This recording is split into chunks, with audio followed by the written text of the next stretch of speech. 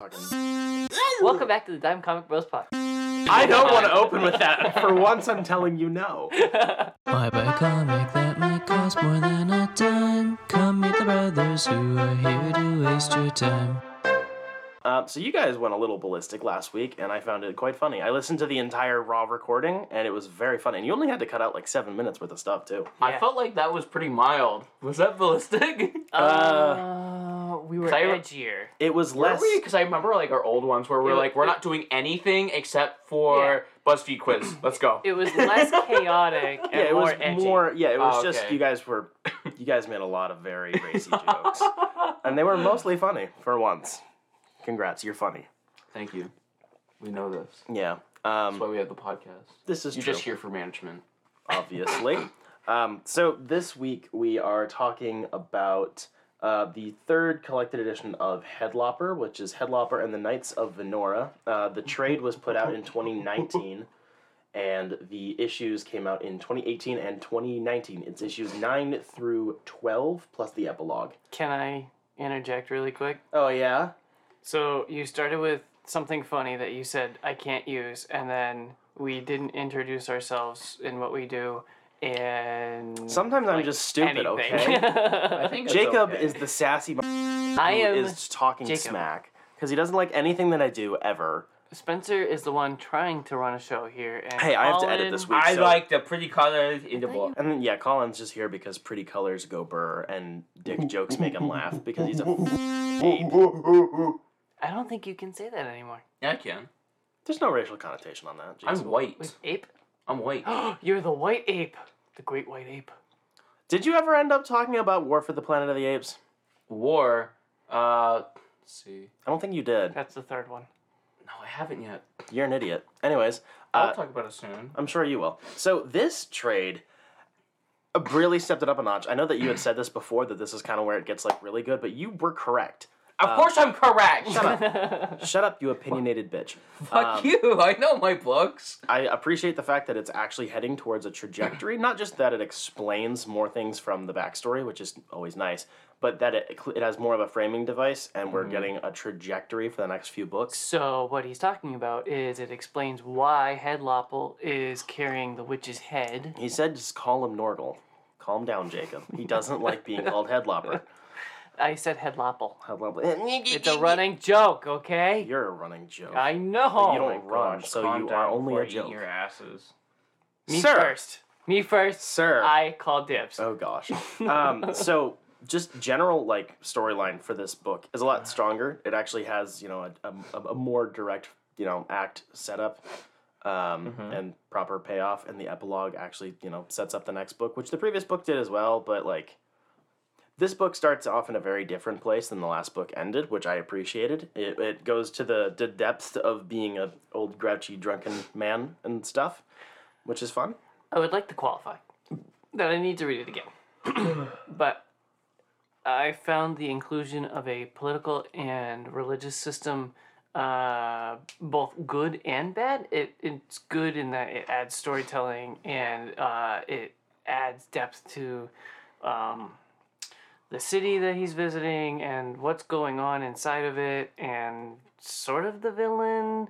But I found it very confusing. I just saw people dressed up and being all, we I are like the that. bad guys now. I like that. So it's honest. like- it fits kind of with the tone, and it's the same. It's not the same system as it was in the first book because I was in a different location, but it gives off similar vibes. So near the end of the book, though, they do it. separated. They're called the Cleric of the Snake and the Knights Templar of the freaking Egg or whatever. And I was like, whoa, that would have been so helpful, keeping them organized in my brain as to who's who and what their motives are. That is So- fair. The one thing that does get a little annoying with the really cool names is sometimes they tend to blend together just because everything is new. All of the names are funny, and some of them are derivative of other names, like Right. from the story. So it's a little. It was. I Just forget. I just confusing. remember to who have- they are and what they're doing. Right. Not necessarily. I wanted a face to have a motive behind it. I think what would help this book a lot more with people and names is if he had like his own little index in the back of the book. That'd be hot. It could be like just he faces ditched drawn. doing the map. It could have like faces drawn, That pissed me off. That's one thing I didn't like, is that he ditched the map. Yeah. Um, But yeah, having like a little little appendix in the backs would be nice. like just little faces, but it could be like the simplistic versions of the faces, that'd be and cool. then like, this is his name, Head Lopper. He's got a giant cock, and blah blah blah. You know, like that. Appendices make me hot. True. And it would be funnier because then it would just be all of Agatha on the page. I'm funny. I really liked getting the backstory to what the hell happened with, why he's carrying around a stupid fucking head. But you didn't get all of it. No, we got why he has it, but we don't get why it's that important. Kinda. We're getting there. And I really appreciate that. It's still elaborating on more backstory, and it's linking up with other characters, some introduced in this book, some introduced in previous books, and showing more how they're connected to each other without overdoing it and just like, here's the whole plan. I also think that the art got stepped up a notch in terms of action, because one thing that with the other books I liked that sometimes he decided to number the panels or number the positions within a panel that has like multiple movements in it, which I like. I don't like the fact that he felt the need to do that because it wasn't clear enough. I like that this book, in terms of action, is a lot clearer. I think he should have done it like 3 times, and then that should have been it, because it carries the same format through the whole book. So if he explained it to you a couple of times, then you should know from then on to follow the same that's panels. fair. I think it's fine that way. I like it that way because it just I agree. it's just nice. Not because I'm stupid. I mean, I am. Yeah, you are. But I like it that way because it's like, just like the other books. Oh my gosh. Yes. Also, But the color palette. I think, you should shut up. No! And let me talk. You just are hogging the mic. You're today. literally the one who's still flipping through the book. I Because love- I was about to talk about the fucking art. The art, guys. We're gonna talk about the art. I love Wow. how any of us can say the art and immediately get the stink eye from Colin. Like, that's my topic. It's I literally my thing. That's why I'm on the I'm side. the weatherman. It's my weather. Yeah, we're not. Sorry, big booba. Out of the way. Real weather coming in. We're not allowed to have opinions on art. No, not until I address it first. And then he can say if So we're right or wrong. whoever is doing this recording, fixing this recording later, you have to cut out everything Spencer said out of spite, even if it is Spencer that's doing it. You have to do it out of spite and then add this in. Uh-huh. Like that's ever gonna happen. So he really stepped it up with the art this time. I hate you. But no, yeah, the art it's actually, I feel like it's finally solidified, and it's like actually like he knows what he wants now. He finally knows what he wants for the art, because the first book is wildly different It is. from the second and the third, but the second is like definitely the transition book, which is why those 2 books, as much as I loved reading them, after getting to the 3rd and 4th book, I'm like, I love these ones way more. His art is an adult now. The first Yeah. book with Lil Baby, it was weird and it was inconsistent, and then it went through its adolescence, and it got darker and more inky. And Yup. ooh, But also, like, now it's he got more normal and rounder. He more does, rounder. Yeah, so usually there's... This is why Colin is not a writer. He is an artist. Shut the f*** up. It got rounder. I'm not... It's not straights playing off of curves. It's not straight to curves like Spencer here. It's not straight to curves like how Disney does it or how BTAS does it. Like, that's the rule, is straight to curves. That's how you get this art style. This one it's curves for days, baby. And the straight lines are usually the shadows, which is, this book entirely inspired what my art style is right now. I know there's like Mike Mignola, of course, and then there's Sean Murphy, but I don't take much inspiration from Sean as much as I do Andrew Macklin, because of how he shades, and then the amount of black shading he does. It's not too much where it's like engulfs the entire page, but he still plays off of negative space, which is a good thing to do in anyways. I like playing off of your negative space. I like playing with your negative space. I would like to say, I definitely noticed in this book that the word bubbles are very generous, very liberal. They leave a lot of space around all the words, and quite often he'll have the top quarter of a panel as just a square white block I with like that. even one word in it. It's I love okay. It leaves the same amount of white space around the word so that it looks even across all the bubbles, but it seems like a sneaky way of hiding a lot of beautiful artwork, and I don't like that. See, I think because he was the one who did both, I don't think it's really a problem.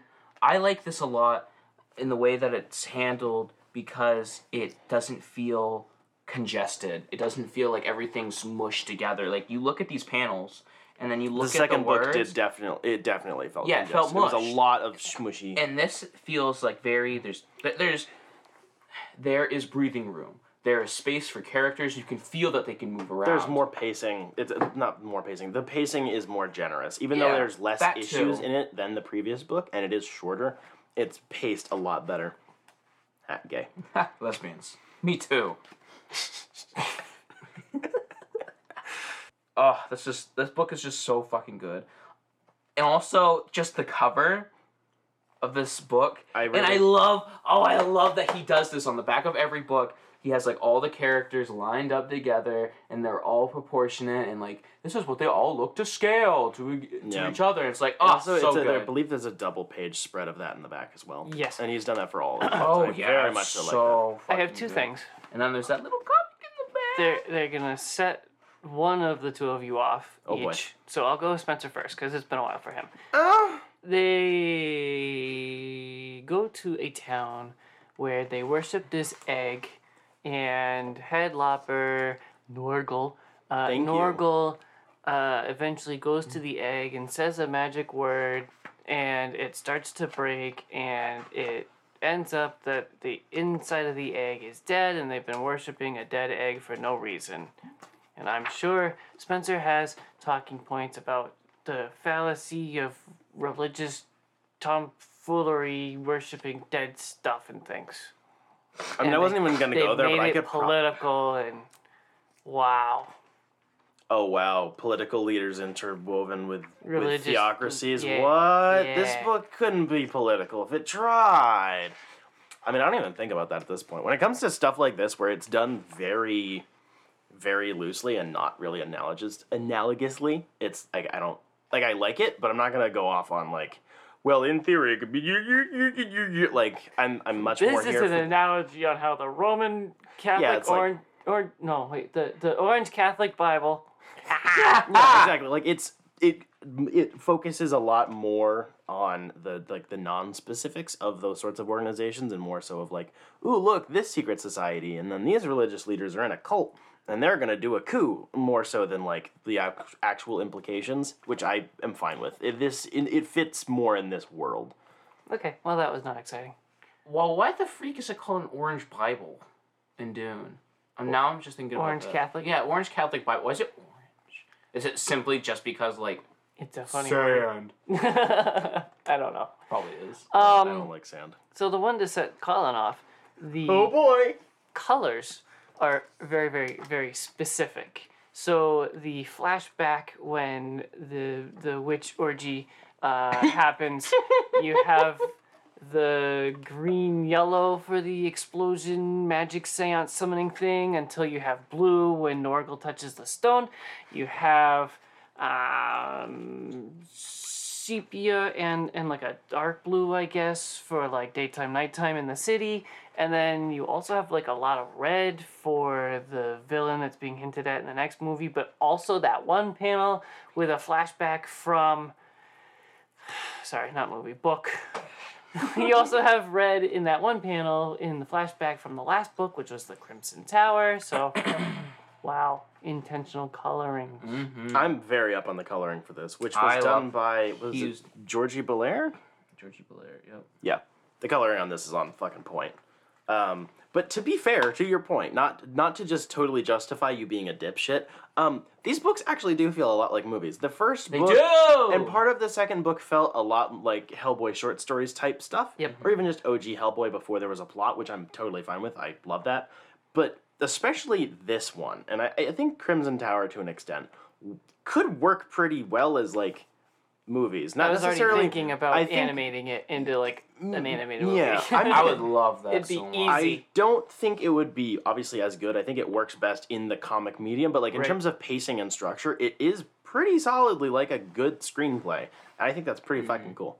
I think every colorist should release a palette. Oh my gosh, you said this for the past like month now. Yeah, I think it again. I think this is easily the best out of the three. Yeah. I think Crimson Tower was the most like fun.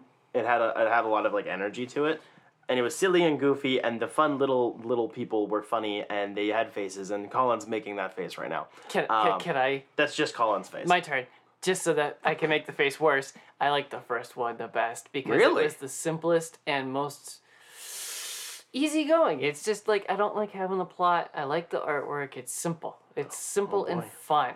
Oh no. These two, the Crimson Tower and this one are good too. I like having a plot, but it's just I like the simplicity of the first one. Jacob is simple. You heard it here first, Yes. folks. Colin is trying not to have an aneurysm. What is wrong with you? Oh my god. That's what you say to anyone's opinion on anything, though. Well, yeah, because most people are wrong, dude. All right. So moving on, I'm very much so looking forward to reading the next book. Me too. So I'm very excited. So Moving this week, forward- I've read. Wow. All three of us reached for what we talked about. Colin, I want Rock, you paper, to scissors.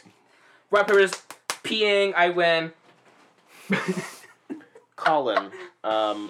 What have you been doing? I read the first volume of Jessica Jones' Alias, and You read the whole thing? first volume of the omnibus. I finished the first volume. So how many issues is that? I think that's 6. Okay. Something like that. But Cool. Colin is So- reading something dark, spooky, and Edgy. yeah. what a edgy. surprise. Wow. So, just this story takes place where Jessica Jones is no longer her superhero alias known as Jewel, and she is now a private eye in New York City, and she keeps getting herself into shenanigans in this volume where she is being set up for a murder and somehow involved with Steve Rogers, Captain America. Ooh, And- Steve. He's not in it much, but the story takes... It's basically just a company is trying to get her to screw over Steve with a tape that she accidentally made. And it ends up being... Oh, Jessica Jones. Like, someone calls her on the phone. It's like, hey, we know you're near that guy. Get away from that guy that's setting you up. We're going to go kill him. And it's basically just happens like that. Is S.H.I.E.L.D. just like... Wow, Shield just doing an Yeah. extrajudicial. There we go. Murder. That's very nice. And throughout the comic, there was like this commentary on politics about presidents and stuff like that. And I was reading this, I'm like, Spencer. I mean, I was like, Jacob. Why was Jacob reading this? He hates politics. All I could think in this was, Which is, to be why fair, are the politics in my comic books? to be fair, he didn't mention that whatsoever. I When we know. talked about it, I which is the know. impressive That's part. why I was surprised. I'm like, what? I'm so proud of you. But it was just the first volume was kind of simple, and at first I was not interested. But like He said simple. I wanted to see how Jessica Jones was feeling and like how she was doing during the comic book because I like Jessica Jones as a character. I feel bad for her and like she seems like an actual real person compared to other superhero comics I read, and also I like seeing her like narration through journaling and stuff like that. You like fucking detective stories. I love detective stories. Wow. I totally forgot that I love those stories. And I just love seeing the human side of her and doing all that. But also, fucking Luke Cage is written like an asshole. Like a complete asshole. I was waiting for it. What the fuck? He doesn't... The funny thing is, I looked at this guy and it's like, who is this dude? Is it just like a random dude? And they're like... She's like, oh, Luke Cage. And I'm like, this dude doesn't even look like he looks like a white dude that's colored black. Ooh. That's what he looks like. Interesting. And it doesn't look like Luke Cage, because I'm used to Luke Cage, like, kind of looking like the same dude. And he's got, like, a goatee and everything. That like goatee circle beard thing kind of slaps. It does! And it works for him. really well. Yes. And he doesn't have it in this comic. Oh, So it's facial weird. hair sins. And he's just like hanging around Jessica Jones just to get ass. And then it's like, it's almost like, because she hooks up with him, and this is like the night that she lets him do whatever he wants. But like, you just see her face is like pained and like, doesn't look like she's having fun. And during the whole thing, she's monologuing in her head about like, he's going to feel bad about this later because, you know, he's actually such a nice guy and such a nice guy. And throughout this whole comic, and she talks about, like, whenever he's brought up, he's like, oh, he's such a nice guy. But, like, whenever I see him, he's just a complete asshole to her. And I know Jacob said that it's explained way better later in the omnibus. But at this point, I kind of don't care if it's explained better because his actions are, like, assholey. Even if, like, she does bring problems into his life, he could just, like, not be around her, if that's really the problem. It doesn't mean he can be an asshole. But I'm liking this series, besides Luke Cage being an asshole. That's good. Yeah. So, to defend myself politically, the politics in the first 6 issues, basically Jessica Jones's point is that everything political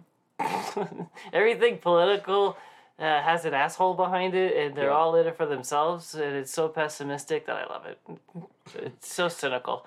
So I can't really sin it. I forgot to mention that was something that I liked, and I was like, so it's not like actual politics, it's just, hey, politics suck, here you go. Exactly. Like, oh, okay, I like that. Yeah. And yeah, the thing about Luke Cage, it's definitely unclear in the beginning here, but they have a really good conversation much later where he's like, you just use me for things, like whatever, for this thing and that thing and the other thing. And then you disappear for a while and just hate your life, and I'm just like a tool in your life. And yeah, you came over that night, and I was living my own life. I had things going on, and you just wanted to freaking use me like a crutch again. So... As far as I remember reading in that first volume, she wasn't looking for anything except for help on her investigation. No, in the opening issue when they're doing the do, that part, she's having a bad night, and it was like, yeah, just do whatever, because I feel miserable. So it's like, she's not treating him like a person, so he's like looking out for himself, sort of, and he didn't want to be used like a tool, and was like, no, get out of here, I'm doing something. Like, that wasn't the same I'm interaction, just here though. No, I get that. But that's the justification for him saying no when she needed him. It was like, you're kind of using him when you need him, and it's not a relationship, it's just... Well, yeah. Yeah. I mean, I think the first interaction... First off, he started off, like, Flirting. It wasn't even flirting. He was kind of being creepy. He was just creepy. He was creeping. I'll pull it up real quick. But she was hammered. She was hammered. And he shouldn't have even interacted if she's hammered. Oh, have you been enjoying how fucked Comixology has been? Yeah, I fucking love it. I'm sure I actually hate Comixology. I want to get rid of it, but, like, I don't know other places. Yeah, that's the thing, is it's basically just Comixology, because Amazon has been fucking real bad with it. See, now I'm going to read this in the next few weeks, because I'm going to have to swipe You're Jacob. both wrong. You guys usually are both wrong, so shut the fuck up. Fuck you, you're wrong. All the time. Yes? He didn't have to interact with her in that moment in the bar. He did not have to do anything. He did not have to interact with her. Pretty sure that Okay, two selfish, complicated human beings who are using each other. Congrats. I solved your fucking problems for you. Shitty people be shitty. Boom. There you go. I'm pretty sure that's how it happens in the TV show, too. Yes. Yeah, no, definitely. I don't defend her in the TV show at all. I'll defend her in the comics, though. I read BPRD, Plague of Frogs, Volume 2. Sort of written by Mike Mignola, but also John Arcudi and Guy Davis. Art by all kinds of people. Did you read the first one last week? Not last week, probably a month ago. Oh, okay. I haven't even read Plague of Frogs yet. The episode that you weren't there for, and I was like, I read 2 things that I needed Colin's thoughts on, and he's not here. Okay, so this sucks. is the edition I need to buy, because I wanted it to match Where'd you the get that? Hellboy omnibuses. Where'd you get the first 2? From Lex Luthor himself. Oh boy. Oh, okay. Because I've been wanting to only buy it in like person, so I can't do that. I don't think Jetpack has had any copies of that. They have they have the smaller books. They're pretty rare too. Like they go Yeah. out of print often, is what Jetpack said one time. So Ugh. And I've been wanting to, but I haven't really. It's not. I want to know more about the Hellboy universe, but like I can't really justify it to myself because I feel like I've already read all Hellboy. But There's literally more This non-Hellboy is- content in that universe than there is Hellboy right, content. yeah, it this is weird. BPRD, not Hellboy. I know So that. it's fun. yeah, You're not cheating on your Hellboy man. Or you could start in the middle and do Hellboy and the BPRD, or you could just read the Ape Sapien run, which is really good. oh, I have the first trade of that. Oh, Ape you haven't read it Sapien. yet, have you? No, You should read it. I know. I've read all my Batman stuff though, so I'm gonna be going. It's on. Batman. I know, but like I haven't read like any of my stuff. Congrats. Okay, Jacob. Yes. So the first book of this trade is The Dead, and it's bringing back the two original frogs from the pages of Hellboy. I'm trying to remember the name of the freaking brothers. It's basically the Allan Poe House of... Come on. Froggy. House of Usher. Frick. Alright, so it's basically that Hellboy story with the House of Usher, but with frogs in the basement, right? And Yeah. the two brothers. So it brings those two brothers back, and they're hanging out with their mom. So the BPRD are sent in to investigate, and it turns into this weird nightmare that Ape Sapien has with his wife, maybe? I don't know, it's really weird. Also, the BPRD moves to a cool Nazi castle, so that's cool. We love Nazi castles. We love Nazis in our BPRD stuff. We love Nazis. I'm gonna clip you guys out of context so bad. We love Nazis. We love Thank Nazi. you for giving me ammunition. We love love Nazis. Nazi assholes. We love. Oh, I'm sure you guys Nazi love asshole. fucking Nazis. Anyways. Book 2 is The War on Frogs, and I kind of had a problem with this because they are just Starship Troopering frogs everywhere. They're just going, BPRD is going to places all around the world and just blasting frogs. It's like war porn. It's just Porn. alien war porn. Nice. Yeah. Nice cock, bro. So that's cool. Killing stuff is cool. Oh, there's this weird issue where it's like an X-File where the frogs are healing people magically and making their own religion. And What? speaking of religion, the frogs worship something. You don't know what immediately. It turns out to be the brother demon of Ogduhem. The Destroyer Worm. Yeah. So then Sorry, Conqueror Worm. book 3 is The Black Flame, where a human, I couldn't really tell, gets possessed or is just making a show of it, but he's the Black Flame, and he's leading all the frogs. And they bring in the brother Destroyer Worm, Cockringham, and then the BPRD has to kill the Flame and Cockringham, and he is freaking cool. There's so many double panel, beautiful artwork pieces of the big Destroyer Worm thing, Nice. bringing his army of frogs. I mean, look at that. Oh my gosh.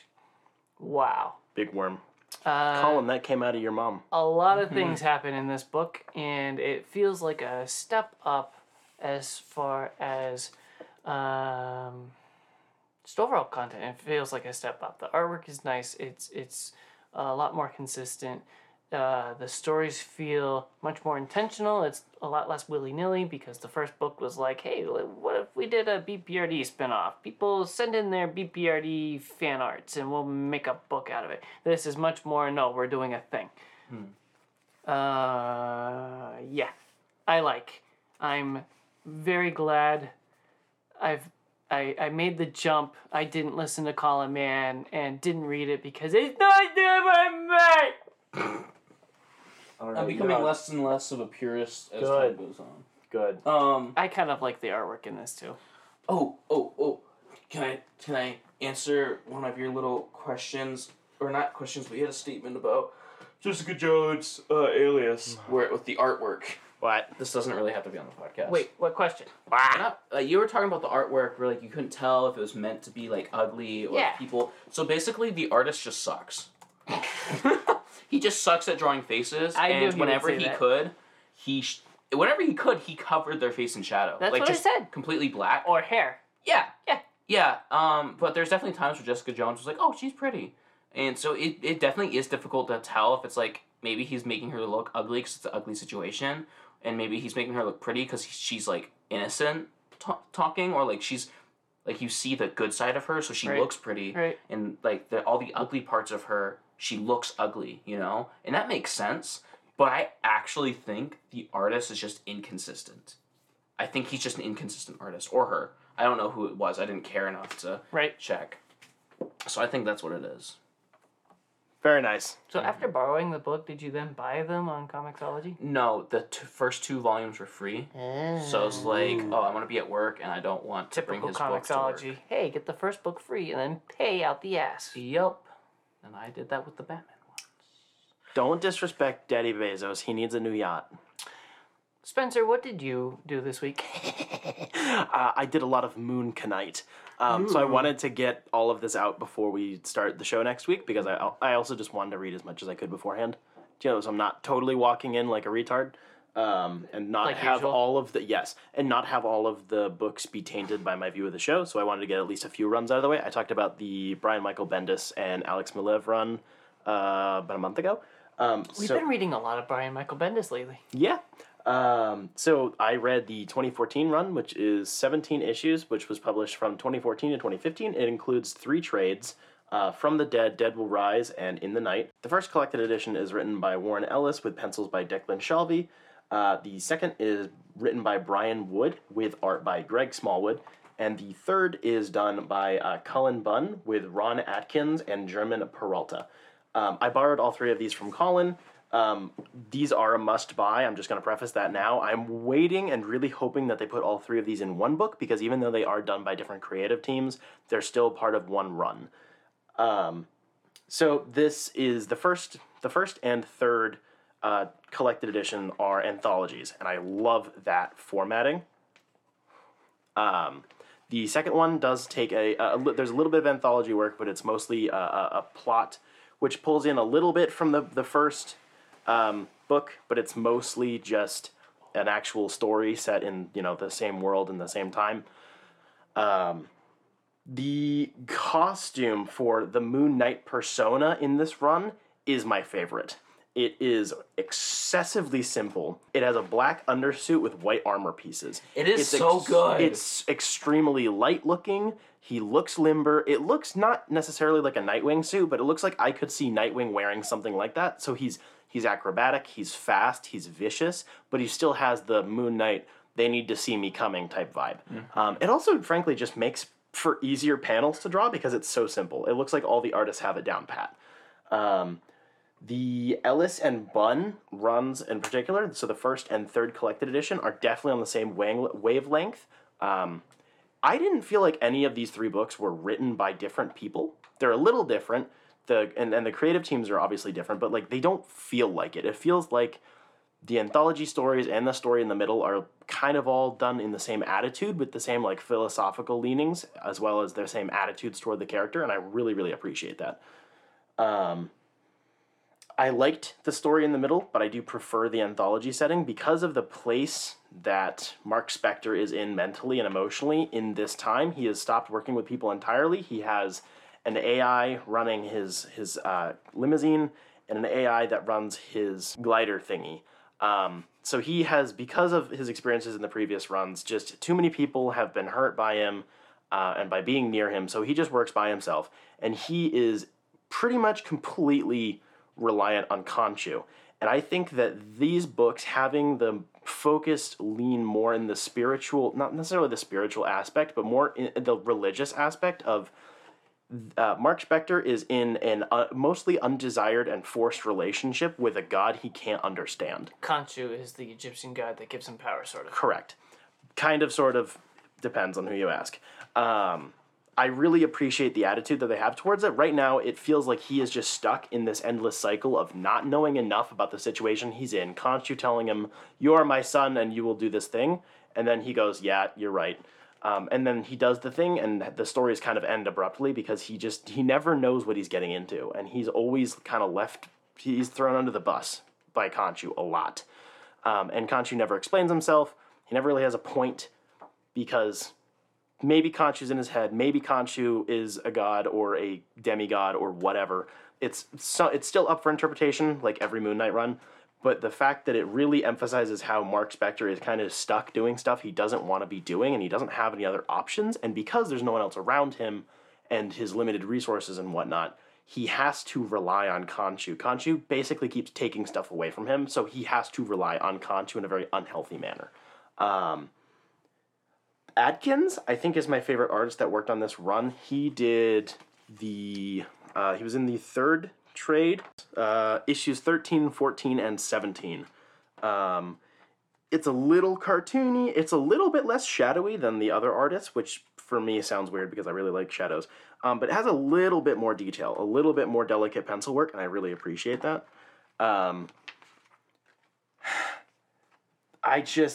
This run was phenomenal. It does lull a little bit in the middle for this longer story, which is about basically Mark Spector's therapist having a relationship with Khonshu and trying to like push Mark Spector out of being Khonshu's avatar, and it's a whole thing. It was a little nonsensical. It was still good. It worked. The themes were there, but it was a bit less exciting. I think my favorite artists of these are definitely Shelby is definitely the second next. Shelby. I like his art is what got me into Moon Knight. That's what got me into Moon Knight. Shelby, Smallwood, and how do you say that name? The second one, Camuncoli did issue 10. Yeah, no idea. Well, the second artist. I didn't really like that did issue. 10. Wait, hold on. Issue 10. Because I like all this art. Where is issue? And then the bigger part, I think, about this run is it introduced an entire new alter for Mark Spector, being Mr. Knight, who is kind of like the PR relations team of this weird cobbled together man. I love Mr. Knight. He, on the one hand, he's allowed, quote unquote, he works with the cops, kind of. He is consulted. The cops know he's Moon Knight, but they say, hey, we don't talk about Moon Knight because that's like kind of a serial murderer, like whack job. This is Mr. Knight. We will not acknowledge this any further. He deals with people. The last issue of the Ellis and Shelby part was basically just John Wick / The Raid, where he has to go through a abandoned hotel, just beating the shit out of dozens of people. Making a guy throw up by punching them in the gut. Ugh. So good. To rescue a little girl. And Mr. Knight is the public face, whether that be because of the people he works with or because he has to deal with like regular people, like this little girl. He leans down and they start talking about his mask, and that was really funny. I always like those little bits of like kids being self-aware enough that like, dude, why the fuck are you wearing a mask? And then he's like, it's not a mask. And she's like, no, that's your face, isn't it? He's like, yeah, you're right. Which is not true, because it is, he thinks it is. He thinks that Mr. Knight or Moon Knight or whatever is his like true face when he's most in commune with Khonshu. It's not. He is going through so many levels of trauma and like shattering his own image that he is quite literally lying to himself right there. But it does make for a very nice sequence. And I already talked about how much I like how that Moon Knight costume looks. Mr. Knight is phenomenal. Mr. Knight is definitely. I have a hard time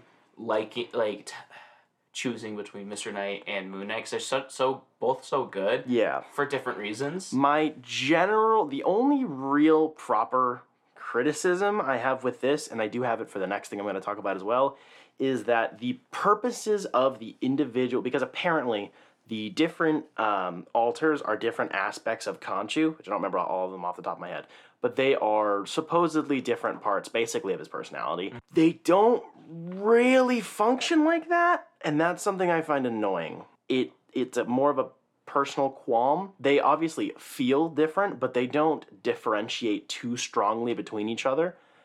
Maybe that's a point, I guess. I just don't really like that because, yeah, like I said, Mr. Knight deals with the public, but also he beats the shit out of everybody. Yeah, so he's not afraid to get blood on his suit, and also Moon Knight is one who runs around at night with the gadgets and whatnot. But he also beats the ever living shit out of people. Like there aren't too many distinctions, and I wish it was a little bit not necessarily more clear cut which persona he's in, but the purposes that they each serve. Because I mean, this is a really weird personal detail, but the way that when I talk to my therapist and the way that we talk about how different things in my brain work is the type of talk therapy that he uses. I don't remember the name of it. Basically, everyone exists and they kind of all have DID. Not really, but there are different parts of our brains that have different jobs that can take over from each other, and it's not always quote unquote the real you making all of your choices. It's a whole fucking thing. But having some experience in that area, I guess, of like study, I've started looking into it because it's how my therapist talks to me. It makes this run kind of really muddy in that aspect, and I don't like that because it doesn't track all the time.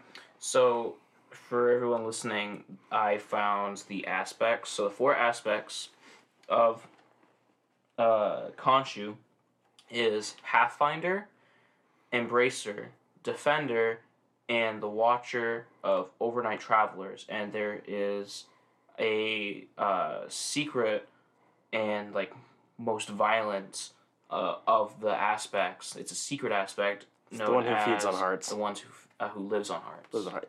And see, that's the thing is, I can understand how you can classify each of his aspects and the altars together, but they overlap so much. Yeah, that does make it more confusing because it's like, okay, because the Embracer is also Mr. Knight, right? But also they're all the Defender of Midnight Travelers. Yeah. So it's like, yeah, but that's more of a.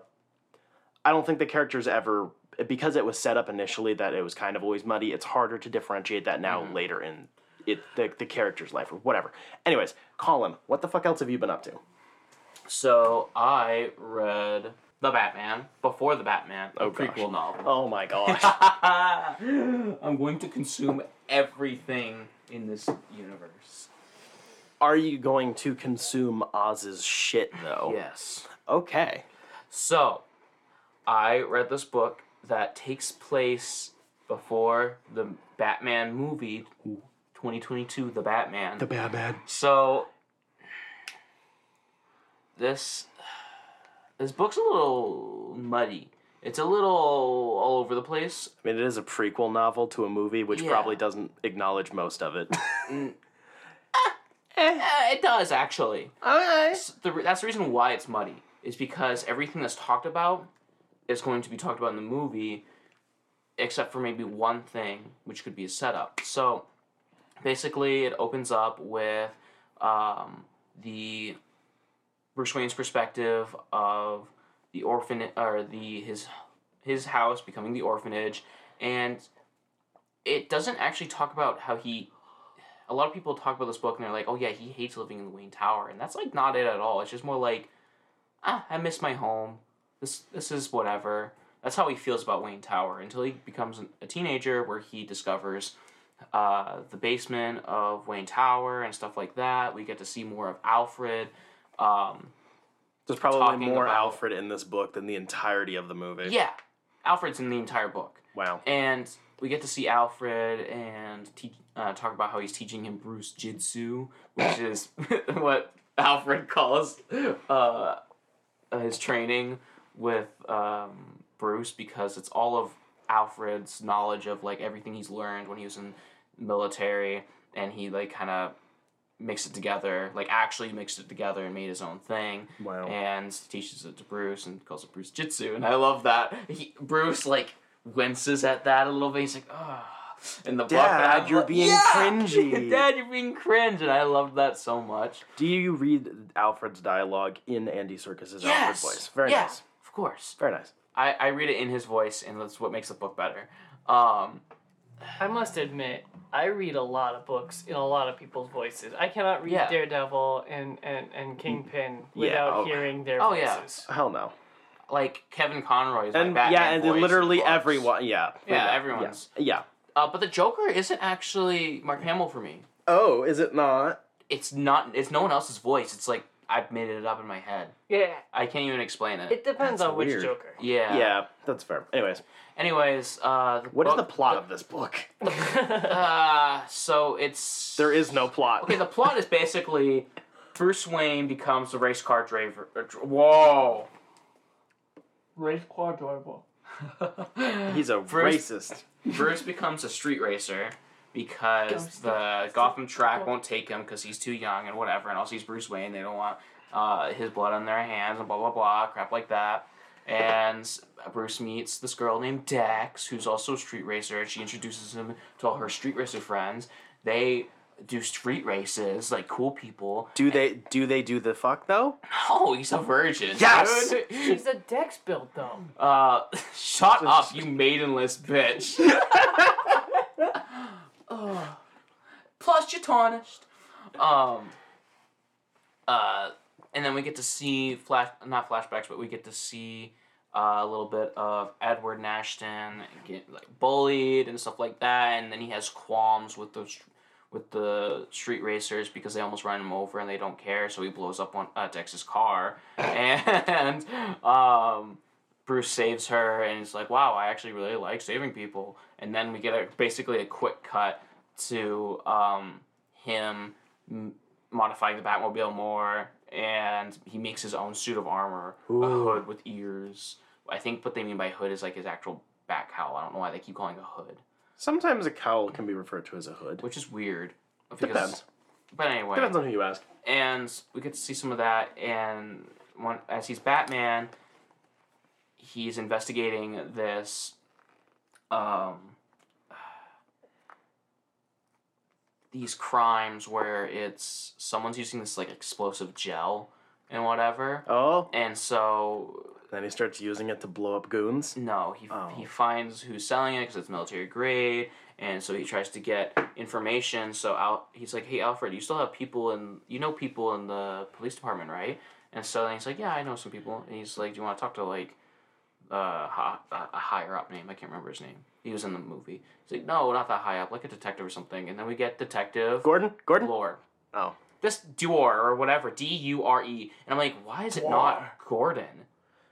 Because that would be too many references. It's so stupid because like she's barely used, and just for that, and then he basically it's just finds out that Dex is a part of this. Like she's selling. She's a part of this too. Shut up.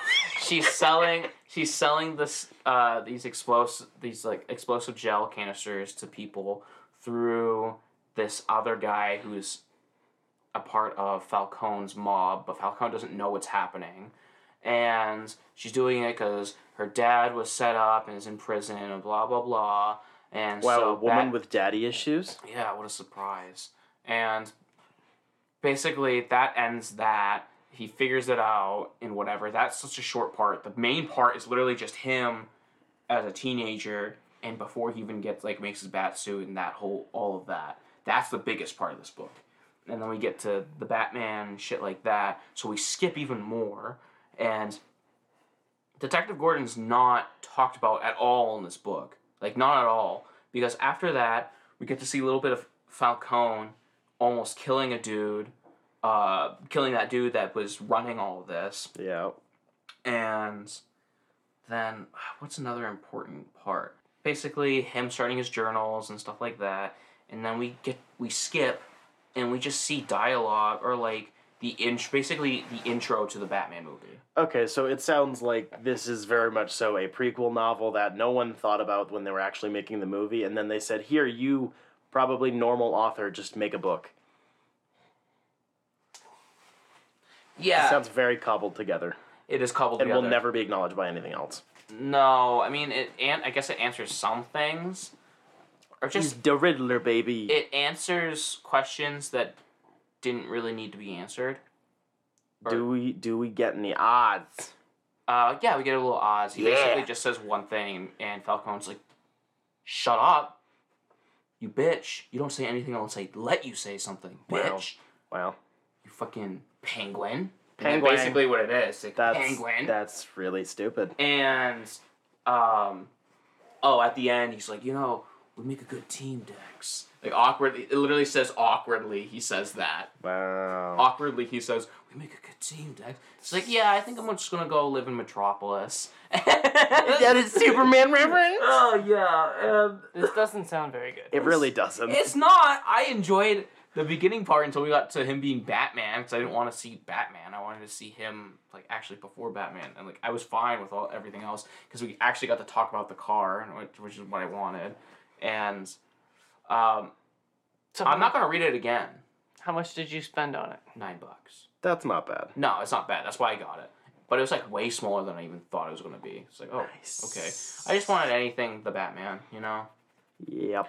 So, Jacob, did Alright. you do any of the Batmaning? I did not. Oh. You'll never ever guess what I did. your mom. No, not even. I wish.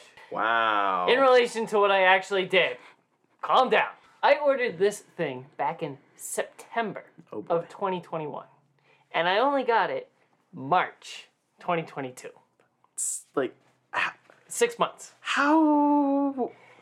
Why? Partly because it was a Kickstarter, Oh. Huh. but also apparently there was some worldwide illness that made freaking basic materials like paper, you know, anything you find in Minecraft, like rare, like ultra rare. So that kind of pushed back the release date too. But yeah, Oh. That. I read The Witcher Ronin. Oh, shit. Dig in. Oh. It's a manga. This isn't a manga. It is The Witcher, but what if it was Japanese and manga and stuff? That is hot. Tell us about it, sir. Booty. Witcher booty. And boobies. Oh my gosh. Look at her boobs move like that. That's so funny. I love it. Ooh, boobies. Oh my gosh. Jacob, Yes. please tell me about this so we can stop hearing Colin squeal. It's fine. It was a Kickstarter special, exclusive as of now. They might release it later in stores. I wouldn't be surprised if this gets popular. But it just didn't really do anything for me. The artwork is fine. I really like the colors. It's pretty basic in that there isn't a huge explosion of colors. It's very minimal. It's washed out. Yes. Unlike being washed up, which is what Colin is. But Oof. I thought you were gonna say CD Projekt Red. oh, they are. So A does lot of the this? stories repeat things that we've already seen. So is it kind of like a cobbled together story wise, or is it like a remake of the first game or the first book, or like what? There's 4 issues, I think, of Geralt tracking down Ciri. Uh-huh. And he gets close and finds the next big clue, and it says end volume 1.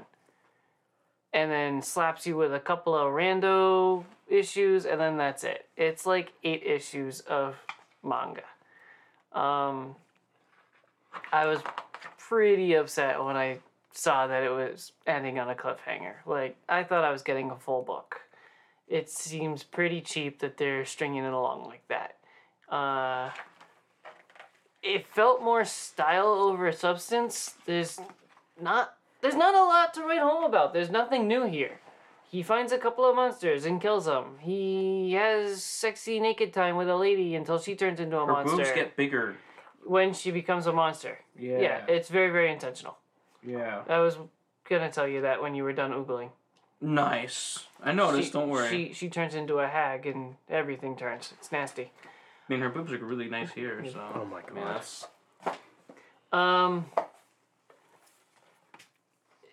Even like, so any manga I've read, which is not a whole lot, has actions like the biff bam boom words But in Japanese. in manga. Yes, written in anime. They have that here, but they also have English words doing the same thing next to it. Ugh. So it feels very much westernized manga, I guess. Weird. And for not being a manga guy, it just feels wrong. It feels like something's getting watered down and bastardized. I like the look of it. I really like the idea of The Witcher as a Ronin. That makes sense. But this just doesn't... It's a style over substance. I like it when manga has the Japanese sound effects, but it's just Japanese and not English next to it. Because I don't want to know what the sound effects is. I want to make it myself. Be like, How much did you pay for this? Way too much. I'm a bit ashamed of how much I paid for it. $100? But it also... 70. It came with a paperback version that's in all black and white. It came with postcards, medium-sized posters, and full-size posters of the different... there's like 5 or 6 pictures in the back. So I got these in poster form. I mean, the book in and of 3 itself different is very nice. It's very well made. I love that they included a bookmark lanyard tag thing in it. That was very helpful. I split this up over 2 or 3 nights of reading, even though it legit could have been a half hour, 45 minutes. Again, style over substance. Like, everything about it looks beautiful. But, meh. But that's it. So sad. I really hope Colin will borrow this and read it and tell me his thoughts. Just so that I get more bang for my buck. Like, somebody please borrow this and read it. I'm doing it right now. That's nice. Not the best. Kind of suck. At least it's officially licensed. At least it's officially licensed. Yeah, just another story of CD Projekt Red squeezing out more money. Oof. That sucks. Oof, duh. So, Oops, sorry. You are a baby man. So are you. Yeah. So I read Moon Knight. Whoa! Again. Whoa! Really? I'm just going to say the exact same conversation over again. I read the complete collection, the Moon Knight by Jeff Lemire complete collection. So it is the 2016 run. It ran in 2016 and 2017. It is 14 issues. It is written by Jeff Lemire with primary pencils by Greg Smallwood, as well as some guest pencils by James Stoke, Francesco Francavilla, and Wilfred Torres for different sections under the different altars. So this is one, very violent, much ooh-woo, much oh-whoa. So big fan there. So this, unlike the previous run, which took a very kind of religious aspect to it, this takes a much more mental health focus aspect of it, which is very obvious. It's nothing subtle, and that's awesome. He wakes up inside of a mental institution. A menstrual institution. Mark wakes up inside a mental institution. An old school mental hospital, one might say. Arkham Asylum? Kinda. Yes. And he's like, yo, I don't remember anything, and this is sussy. I don't like that. So we see him escaping and then going back, basically. I remember this run. This is good. Over 14 issues, there isn't a lot of, like, physical progression. It's weird. Because this maybe takes all place in his head, but it doesn't feel like that's a cop-out either. He is in an institute being captured, quote-unquote captured, by various different Egyptian gods and their minions. Sometimes he can see what's going on, sometimes he can't, so, don't take your meds, kids. Lots of that sort of stuff. It's still very interpretive, even though it takes not a more literal approach, but a more, it's not more, quote-unquote, more literal, because this whole thing basically takes place inside of his brain. But it's more literal in the terms of it kind of nails down a lot more stuff instead of leaving everything loosey-goosey. But there's still a lot up for interpretation, like how much is in his head, what things land where. It's weird. I can't really get into too much without spoilers. It's in a direct dialectic with the previous run, and I really, really like that. Whereas the previous run is about how he's stuck in a forced relationship with a god he doesn't really want to be, who he doesn't understand. This run is about the fact that he's basically trapped inside his own brain, and he needs to stop running away from his mental problems, and he needs to understand, like, he's always going to be like this, so he needs to embrace who he is to be able to function as a normal person. He can't get rid of his alters. They will never go away, but he needs to learn how to use them in healthier manners to synthesize them a little bit, which is really, really cool stuff. So we get, like, the whole 9 yards. We get Mark Spector, Stephen Grant, we get Lockley, and we also get Mr. Knight, Moon Knight, and we get a new persona, or a new alter, Moon Knight 1, who is an astronaut. Kinda. It's fucking weird, and I love it. Basically, like I said, he has to escape this place. He loses some friends along the way who are characters from other runs, particularly from his time as a taxi driver. So some of his old friends who he loses, one of them sacrifices himself to help them escape. We get other Egyptian gods in this. It's a whole fucking thing. There's so much in here that I can't spoil. But basically, he then figures out this is all a plot by Khonshu. I will spoil this thing for Colin. I'm sorry. Fuck, don't do it. No, it's fine. You're fine. This is all an elaborate ruse, kind of, by Khonshu to manipulate Mark Spector, like the person, to basically not exist so he can take over his body. It really, really fits in well with all of the other stuff that I've read and what I've been able to tell off, wikis and whatnot. So it does some retconning. It goes into a little bit about his childhood as a rabbi's son. He always had DID since he was a kid. Stephen Grant was the first, the first alter he had. He was originally his imaginary friend. It's a whole bunch of stuff.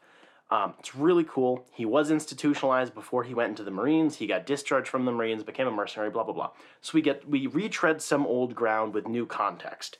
And then he decides he has to go kill Khonshu. And it's really fucking cool. So he escapes the hospital, but he has to go back in, using all of his alters and becoming a whole person.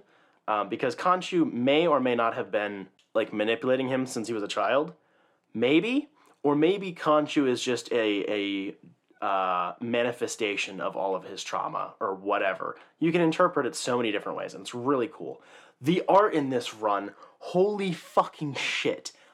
Smallwood, in a sense, carried over some of his art from his previous time on Moon Knight.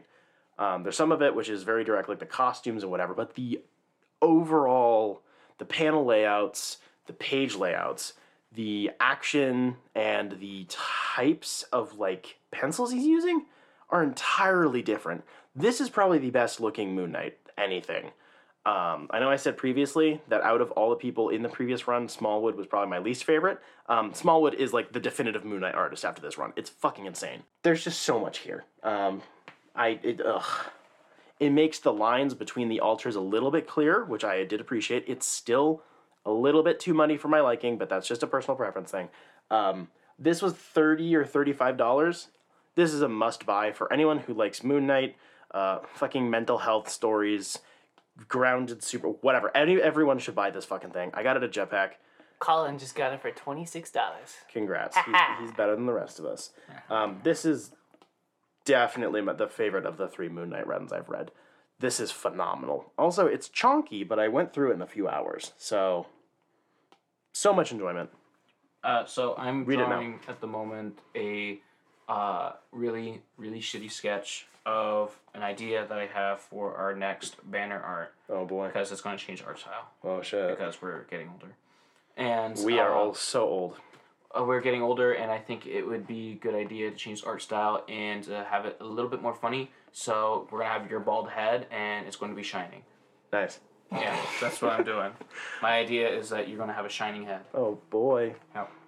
That was something I really liked about this Headlopper issue, or trade, was that every time a blade struck somebody, or an arrow, there was a little glimmer of white light wherever it hit. Yeah. Even though the blood trail or the limb broke somewhere else or whatever, it showed you exactly with the glimmer where the blade was hitting. That was a really nice small feature that I enjoyed. The Shining. Yes.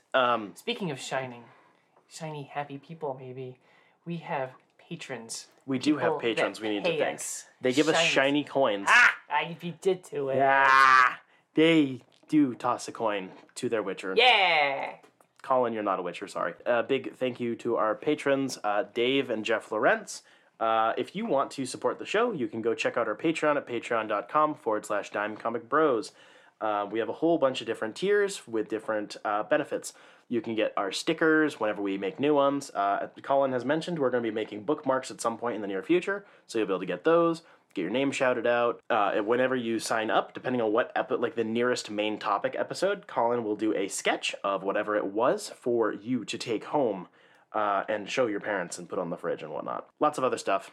Just real cool all around. And on Patreon, you get other cool things like getting to listen to our episodes early, as soon as they're done being edited, as well as some exclusive clips and segments. If we go on some really weird tangents where I talk about how much I like Adele, or that was really fun. Or we talked about the Batman merchandise a couple of weeks ago. Just random stuff like that. We usually clip out and put on the Patreon, so you can listen to that there, as well as our exclusive segment / podcast, Dime Comic Bros Happy Hour, where we have a drink or coffee or some food, and we just kind of shoot the shit about random stuff. Just decompress from the life of podcasting. Yeah, 'cause it's so stressful stressful. work. We spend all week on this show, Yeah. basically. Yeah. And we just need to let it all out and share our real thoughts sometimes. Yeah, or sometimes it's just going to turn into a business meeting like it is this week, because we need to plan out our next few topics.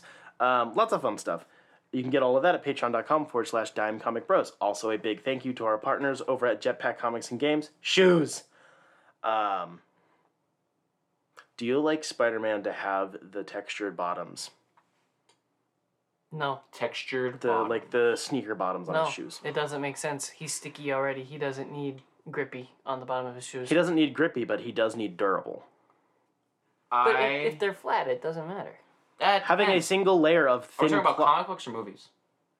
Good question. If you were just running around in socks, it doesn't matter if your feet are sticky. Those socks are gonna wear out real fast. So comic books, no, just make it black or either black or red because comic books, it's fun. It's comic books. Yeah. Movies, makes sense because durability. You have to think about that if it's a real life movie. Fair. Our big thank you to our partners over at Jetpack Comics and Games in downtown Rochester, New Hampshire. They have comics, they have games, they have cool people, they have D&D, trading cards, so you got your Pokemans, your Magic. They might even have Bakugan cards for all I know. Pokemon is not there. Yeah, you should. You say would Pokemon. know. You would know. I would not. Jacob would know. I am at the store all the time. I have never checked out Twitch.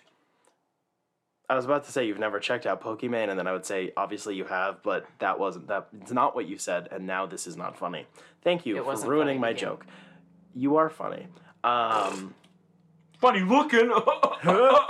I'll show you my funny looking Penis? Yes. Ew. Your voice got yes. They also have a big old wall filled with old back issues, lots of cool, first appearances and whatnot. They got new comics, collected editions, omnibuses, props, collectibles, Sir, all the stuff. it's omnibuy. Omni-bisexual. Ha! Half gay. Ow, that really fucking hurt. I bet I can do it harder. Yeah, you probably can. Fuck, I had something else I was gonna say. Oh, Next week. Nope. Hold on. I can now say, which, yeah, fuck. Can you? Shut up. He definitely cannot. Shut the fuck up. I can now announce that we will be at Free Comic Book Day in Rochester, New Hampshire this year. The reason I'm saying it now is because it has to do with Jetpack Comics and Games in downtown Rochester, New Hampshire. You know. So we are going to have a table over there.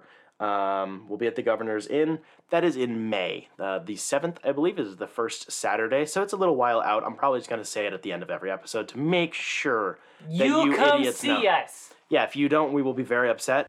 You will have to come visit us and check out our stickers and our business cards and our bookmarks. And us. Talk to us. No, Jacob, I want they to will- talk to people. F this worldwide sickness thing. I want to You talk can to talk people. to Jacob all you want. Spencer and I will not be talking. Yeah. No, we're probably going to be too busy, like, simping over whatever artist is nearby. But you can come check out Jacob, too. Jacob would love to be checked out. He needs to be checked out. That is Like true. a library book, he needs to be checked out. Just needs a good old rubber stamp on the forehead. Yeah. He needs a really good rug and tug, you know? Oh my gosh. I need a good stamping. Oh. Next week, we'll be talking about the news, you know, as it happens. But also, we will be discussing the first episode of Moon Knight, the Disney Plus show, as that is going to start premiering next week. So that is going to be hecking fun. Thank you for listening. Go check out our website at dimecomicbros.com. Send us an email at dimecomicbros@gmail.com. Follow us on Twitter and Instagram for memes, behind the scenes, updates, blah, blah, blah, blah, blah. It's social media. You know what the fuck we use All it the for. credits get longer every week, I swear. No, it's mostly because I just keep forgetting everything. That is the end. You are the end. And the beginning? The end is nigh. Apocalypse? PP in my Gosh, pants. I really hope the bigger reason why I really want the MCU not to transplant anything from the Fox universe aside from Deadpool is because I want them to be able to do all these villains a lot better. Because I really want Apocalypse to actually be done well. I never remember the freaking DC Apocalypse. DC's Apocalypse. What the fuck are you talking about? No, what is his name? It's not Apocalypse, it's Darkseid. Thank you.